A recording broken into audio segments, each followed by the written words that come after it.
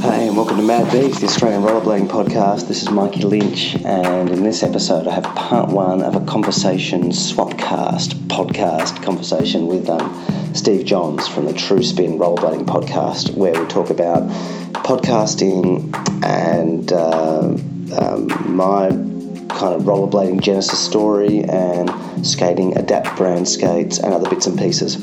Hope you enjoy, and thanks to Steve for hooking this up. Okay, all right. Well, I think we're okay now. You're coming across clear to me, and I'm coming across clear to you.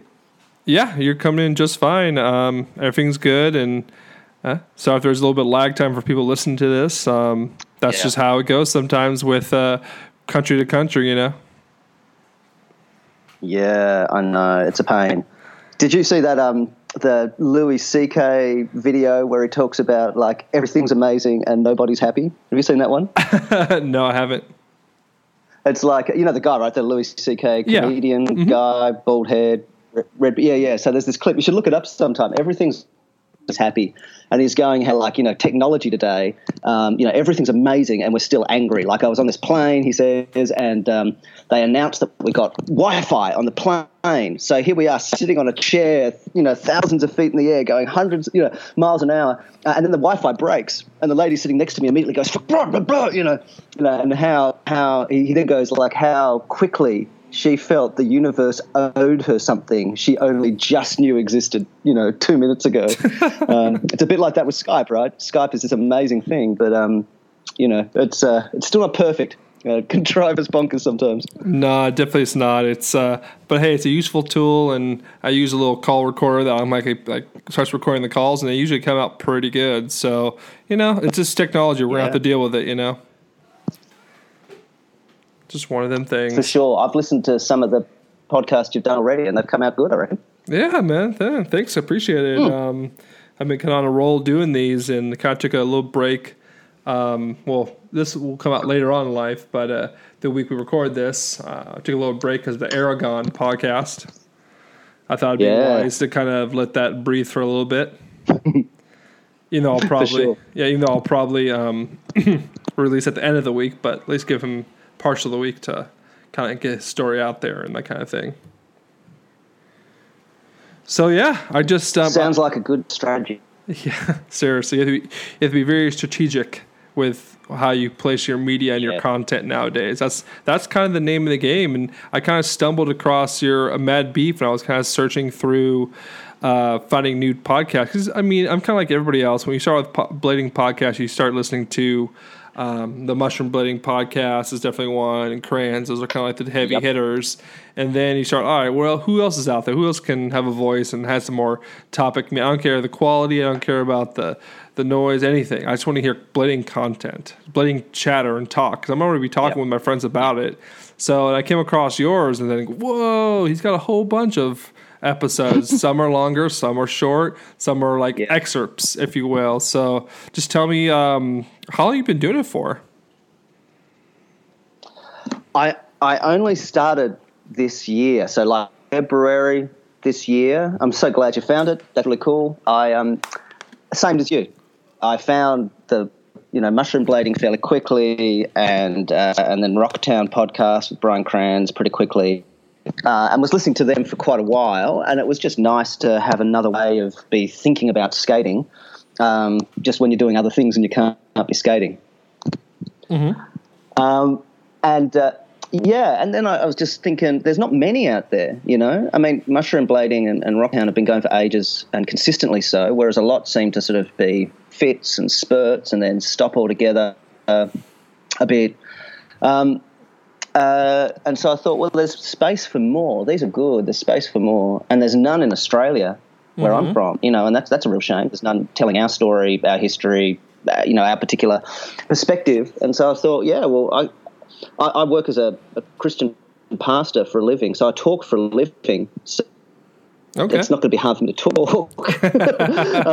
And so I thought, well, I could talk, and if I can contribute something to the overall community and the sport, then I'll go for it. Yeah, that sounds like just the right thing. The hardest part is always starting it, but once you start, it's hard to stop, and it's like a wheel, keep on rolling. Yeah. I think for me, I was thinking, like, having started enough different kinds of things in my life, I know enough about hitting the pain point of it's exciting when you first do it and then it dries up. And so I really wanted to build it from the beginning, reverse engineer it, so I'd be doing it 3 years from now. And partly for that reason, I deliberately went for short episodes. And even if I recorded, this is my strategy, if I record a long interview, I might cut it up into 2 or 3 pieces. So I've got content for a few weeks to protect me for when the kids get sick and work is busy and, run out of ideas, So I'm kind of, that's part of it. And it is, I with some of the mushroom blading stuff, guys are just funny guys. And so it's just nice hanging out with these totally weird, funny Canadians anyway. Right. But sometimes it's like, there's like half an hour of Todd kind of talking about tea and arguing with his girlfriend. And it's kind of like, you never know whether you're going to get something or you're going to get just sort of, or sort of bladers half drunk, just joking around, And so that was the other thing. I wanted to be able to give episodes where people could go, we're going to talk about this. That's what you're signing on for. Right. So when you sign on for this, you're going to get that. And you do that a bit at the start of yours. You'll kind of say, welcome and to True Spin, and here's what we're going to talk about in this conversation. And that means that if you go, I'm not really up for that, you can just go, skip that one. Exactly. Yeah. So I do the show notes. Yeah. I find it very helpful. You can kind of see where the conversation is and where the bullet points are. So you can say, oh, that's going to be interesting. I need to get on that. And usually it's always blading. It's a blading podcast, so I keep it centric towards that. So I kind of stumble into yours, which I really like that. Even in small spurts and small episodes, I still really enjoy that. That's why I wanted to bring you on my podcast to promote your Mad Beef podcast. It's kind of like Australian version of True Spin. And it's awesome. I get into it. Even if it's like a quick little, like on your iPhone and down the street, like I get into those. I'm like, it's a quirky little thought, but it was awesome. Like I never thought about it. I think the other thing that I was wanting to kind of bring that Todd and Joey and Mushroom Blading, they're actually really great skaters. But on another level, they project as just ordinary guys having fun. And I thought, well, I'm an intermediate skater. I'm not great, never was great, but I love the thing. And actually, most people are intermediate, right? Like most people aren't the amazing skaters. Of course. And so I guess just like, you've got a Brian Aragon episode, and that's cool, but it's also kind of nice to listen to ordinary bladers wrestling things that gods like him, I don't know, just transcended and saw everything like Neo in the Matrix the first time they put their skates on. It's kind of nice to go, actually, that person, they're sliding out on their topside tricks again and again and again. I'm like that too. And so I thought I could bring that pedestrian perspective, I guess. Yeah, I think much like a lot of us out there, like you were saying, we are the intermediate. We skated a long time ago, and now we're coming back to it, maybe from some kind of pause in life with it, and rediscovering it in a different way in our 30s or whatever the case is. And like for me lately, I've been like on the search for like the perfect skate that fits my foot. With all these different, I've tried everything the last year. From I was riding Valo Lights and V13s. I tried Aeons. I've tried Shadows again. Oh man, old school Solomons. I was like, where's the magic ticket? Now I'm on Adapt. So. I'm really, really shocked and humbled and love them.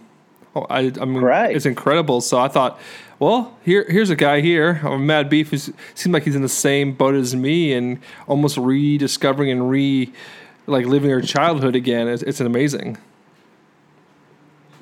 It is. It's a special thing, hey?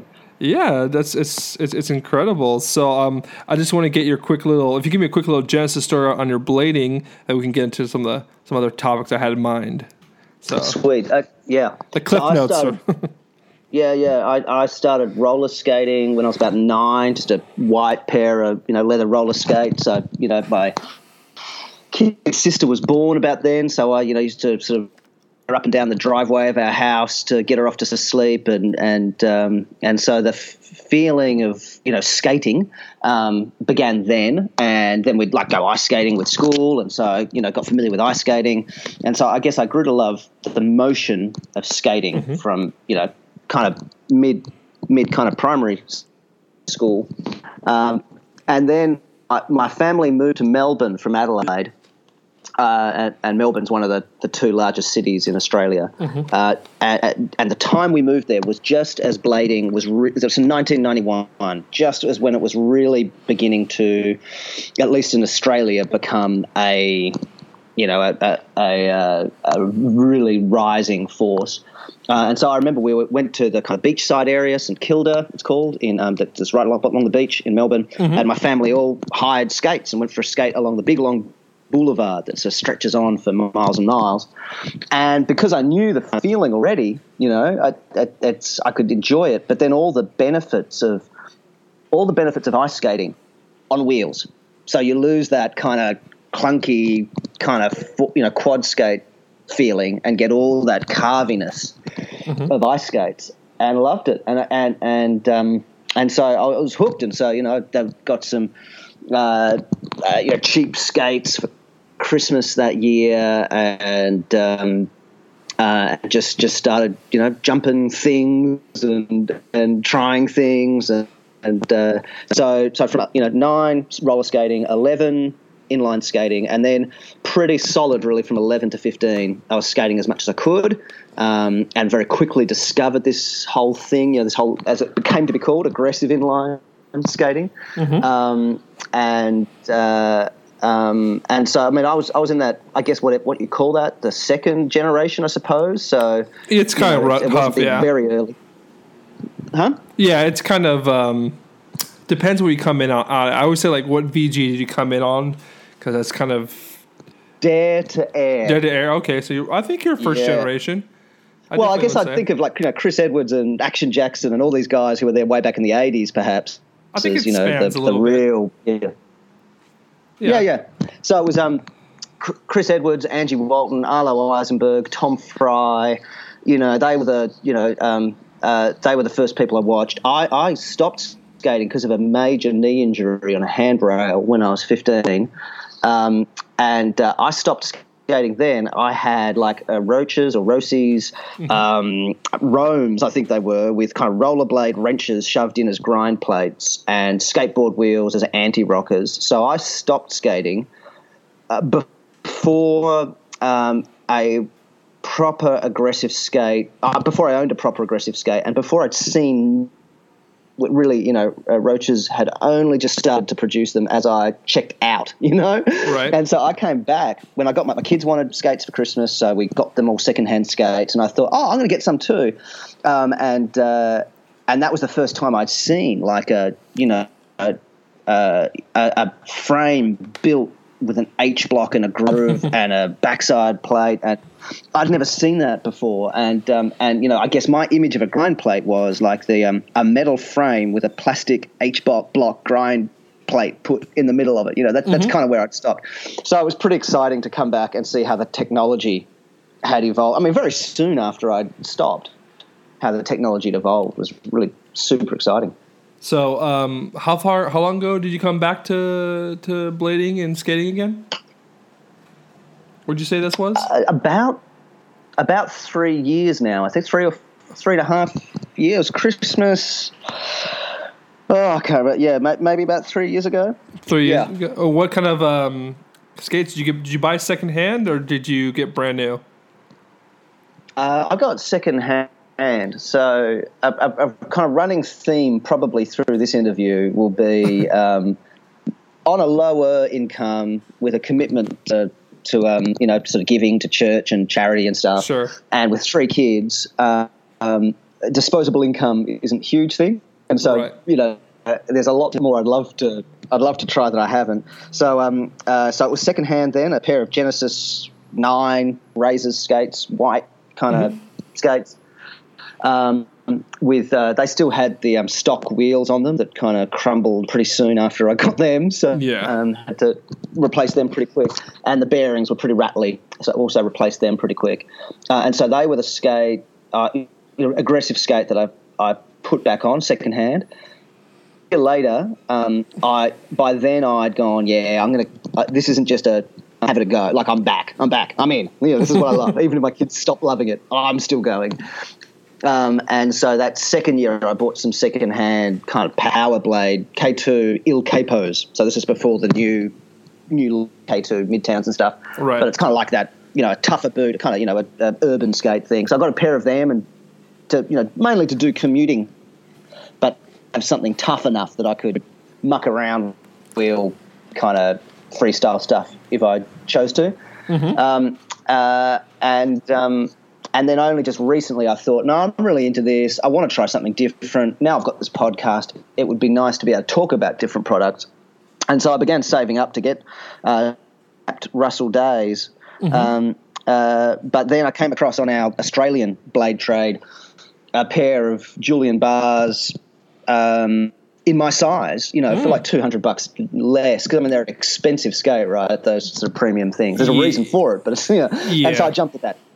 I got the boot secondhand, but bought frames and wheels and bearings direct from Peter over in Netherlands to have the full setup. And so that's my second pair of aggressive skates since I've come back into things. Okay, and that's what you're currently on? Yeah. Oh, how do you like them? Because I just got I have some vegans. I just got them the other day. They didn't come with the Adapt soles. They came with I think some Sebas, so I wanted to I ordered some really expensive soles, I would say, but they're handmade, they're hand CNC'd out of UHMW, so I can only imagine that they are expensive. So I ordered some. I'm still waiting for some, but I'm kind of been experimenting with Mike, since you can easily change out your soles on those skates. It's so awesome. Just 2 bolts, like your UFS bolts. So I put on some carbon soles, and they work. They work pretty good. It gives you a lot of sole room, a little more on the heel than the Sebas do. And today I just got in some Shadow 2.0 one pieces, because those are like the ultimate huge soles and huge negatives. I haven't quite messed with them. I don't know how it's going to change the ergonomics and the flow of those skates, because, well, let's be honest, like the whole thing is made of carbon fiber, so there's no easy flex into your Royales. You really have to like do them properly. Get low. Mm-hmm. And expect to get low and get your knees. Yeah, well, this is a thing. Mm-hmm. This is the thing. I don't know if you listened to the podcast where I was talking about just fitness and exercise as a slightly older guy. I'm 37 now, and with a knee injury.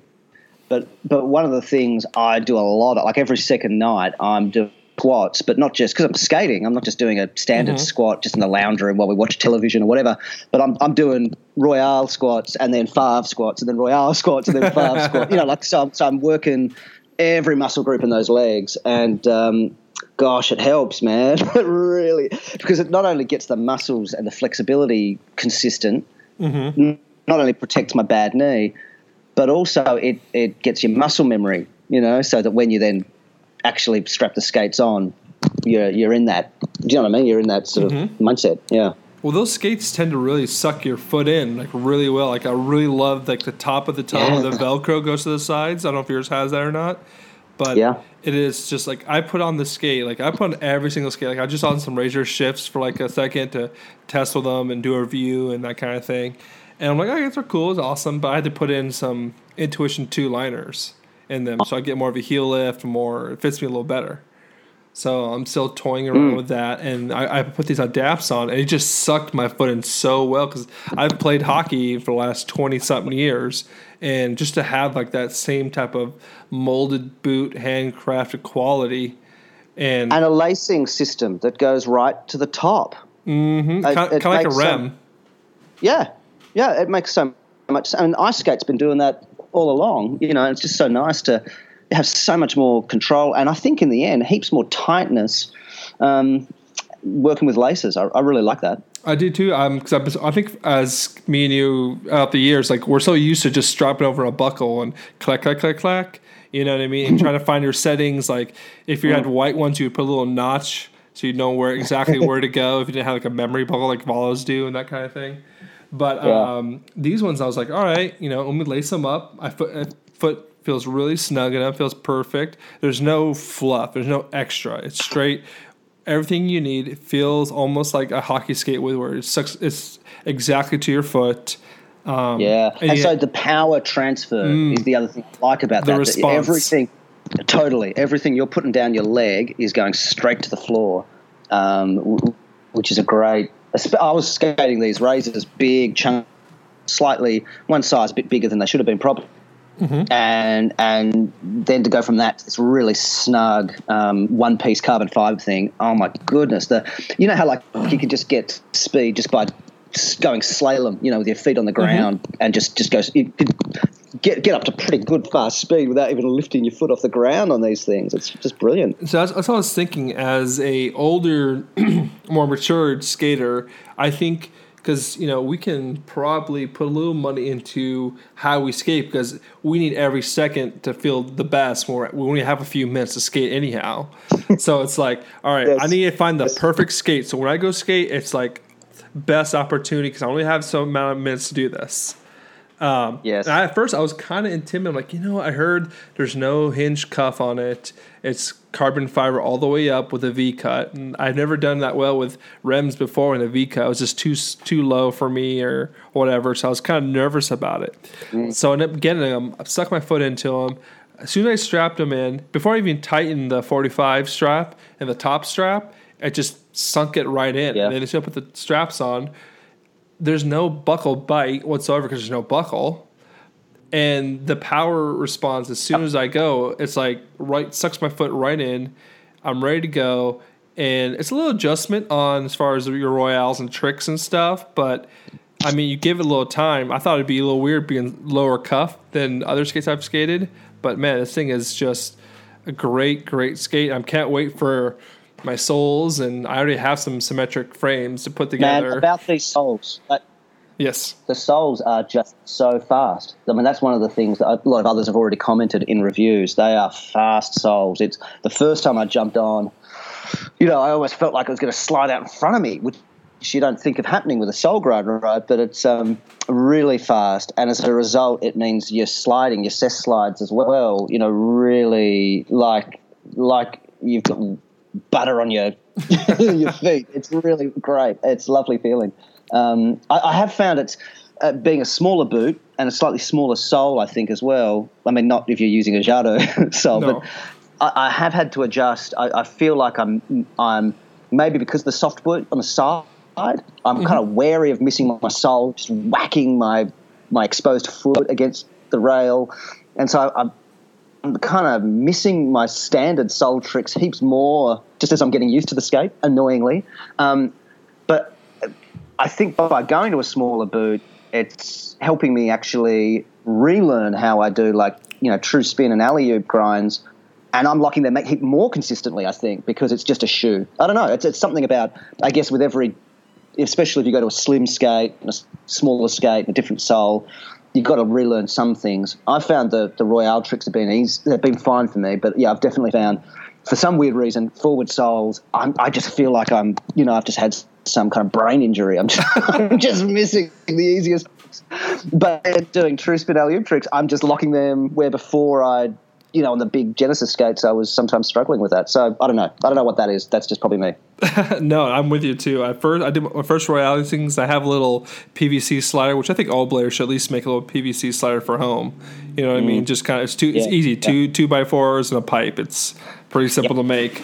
And that's not always the greatest thing to test new skates on. I think it's going to slide way too fast, usually. You know what I mean? To really gauge like a ledge or a rail or anything like that. But hey, if that's all you got, that's all you got. So with that being said, it's been interesting. I can't wait to get my soles in and get the full skate completed. And are you on symmetric frames as well, flat? Yeah, I am. Yeah. Dude, it's so fast. Yeah. I put them on for a second because I had them for other skates, and I was just kind of messing with them. I don't have the Adapt wheels. I just have some all dead or all ride them wheels or something. Close enough for me. but I haven't skated flat, and I feel like I'm going so dang fast from skating anti for so long. It's been incredible. Yeah, I moved to putting 4 wheels down on my old razors because I'm sort of trying to improve my vert skating and just wanted to give myself every extra bit of speed I could. So going for 4 down was, one of the things I wanted to try. And yeah, when I then went back to anti-rocker, obviously on a Featherlight kind of frame, trying to do, flat, you're not going to be able to grind very well. Not really. So that was just a commitment to work on the vert skating. But when I went back to anti-rocker because I wanted to have a go grinding again, gosh, you feel like you're glued to the ground, having only the pivot of 1 and 4. It's the speed and the maneuverability of 4 down. I can see why flat advocates advocate for it. It's a real joy just rolling and carving, and you feel like you can just add extra little steeds to all your tricks, Well, those frames in particular, I noticed that they have a smaller groove for your grinding versus a Featherlight or a Youthco or a Crete or something. Did that hinder your Royales with the whole skate in general, or it was different for me because you had to bend more, I feel. Yeah. I felt like it was the skate. And maybe the lower cut and the nature of just the stiff carbon thing forces you bend low and tweak your Royale. So and so when you do that, the sharper the angle your Royale foot's on, the wider the groove functionally. Do you know what I mean? Because as you bend back on an angle, you're actually opening up a wider space. So no, I didn't feel. I breaking it in for Fahrvergnügens, that was where that's where I had the first bit of wheel bite, where I went at a kind of concrete, kind of like pyramid thing at a skate park fairly fast and went to go into a Fahrvergnügen, but didn't quite tweak forward enough and kind of the front foot was kind of straight up and down rather than tweaked forward enough, and so I got wheel bite with the Symmetrix frames. Fell over backwards, landed my tailbone straight off the sharp edge of that obstacle. That was horrid. And so, I just had to break in the cuff a little more to my foot and my ankle so that would lock, in that forward Favre position well. That's the only area where I'd had difficulties, yeah. Did you bake them? No. No, okay. Another modification I know you can probably do like you do with hockey skates, but I think you take like a heat gun or a hair dryer or something and do that. I've done it for mine. I don't feel like I really need it yet or how much it would benefit. But on those Fahrvergnügens, I just tried a few yesterday, and I was in my brain, I was thinking, when you go on a Fahrvergnügen, you need to tweak it a lot further than you would in a different skate. So think about your toes, scraping the top of your toes every time you go to Fahrvergnügen, because think about you're trying to scrape the top of them. If you do that, then you're mentally in the right position, or you're mentally thinking to get into the right position, versus being lazy and almost being backside, and you're going to be will bitten for sure. Yeah, it's a hot tip. It is, at least for those skates. Mad Beef Rollerblading Podcast is produced by Mikey Lynch, theme music by Edifice Architect. You can find us on Facebook and SoundCloud or subscribe to us on iTunes and Stitcher. If you have any questions, comments, requests or podcast contributions, please message us on Facebook. To support the podcast, find us on Patreon and pledge a once-off or regular contribution. Even just $2 a month, every little bit helps. See you later.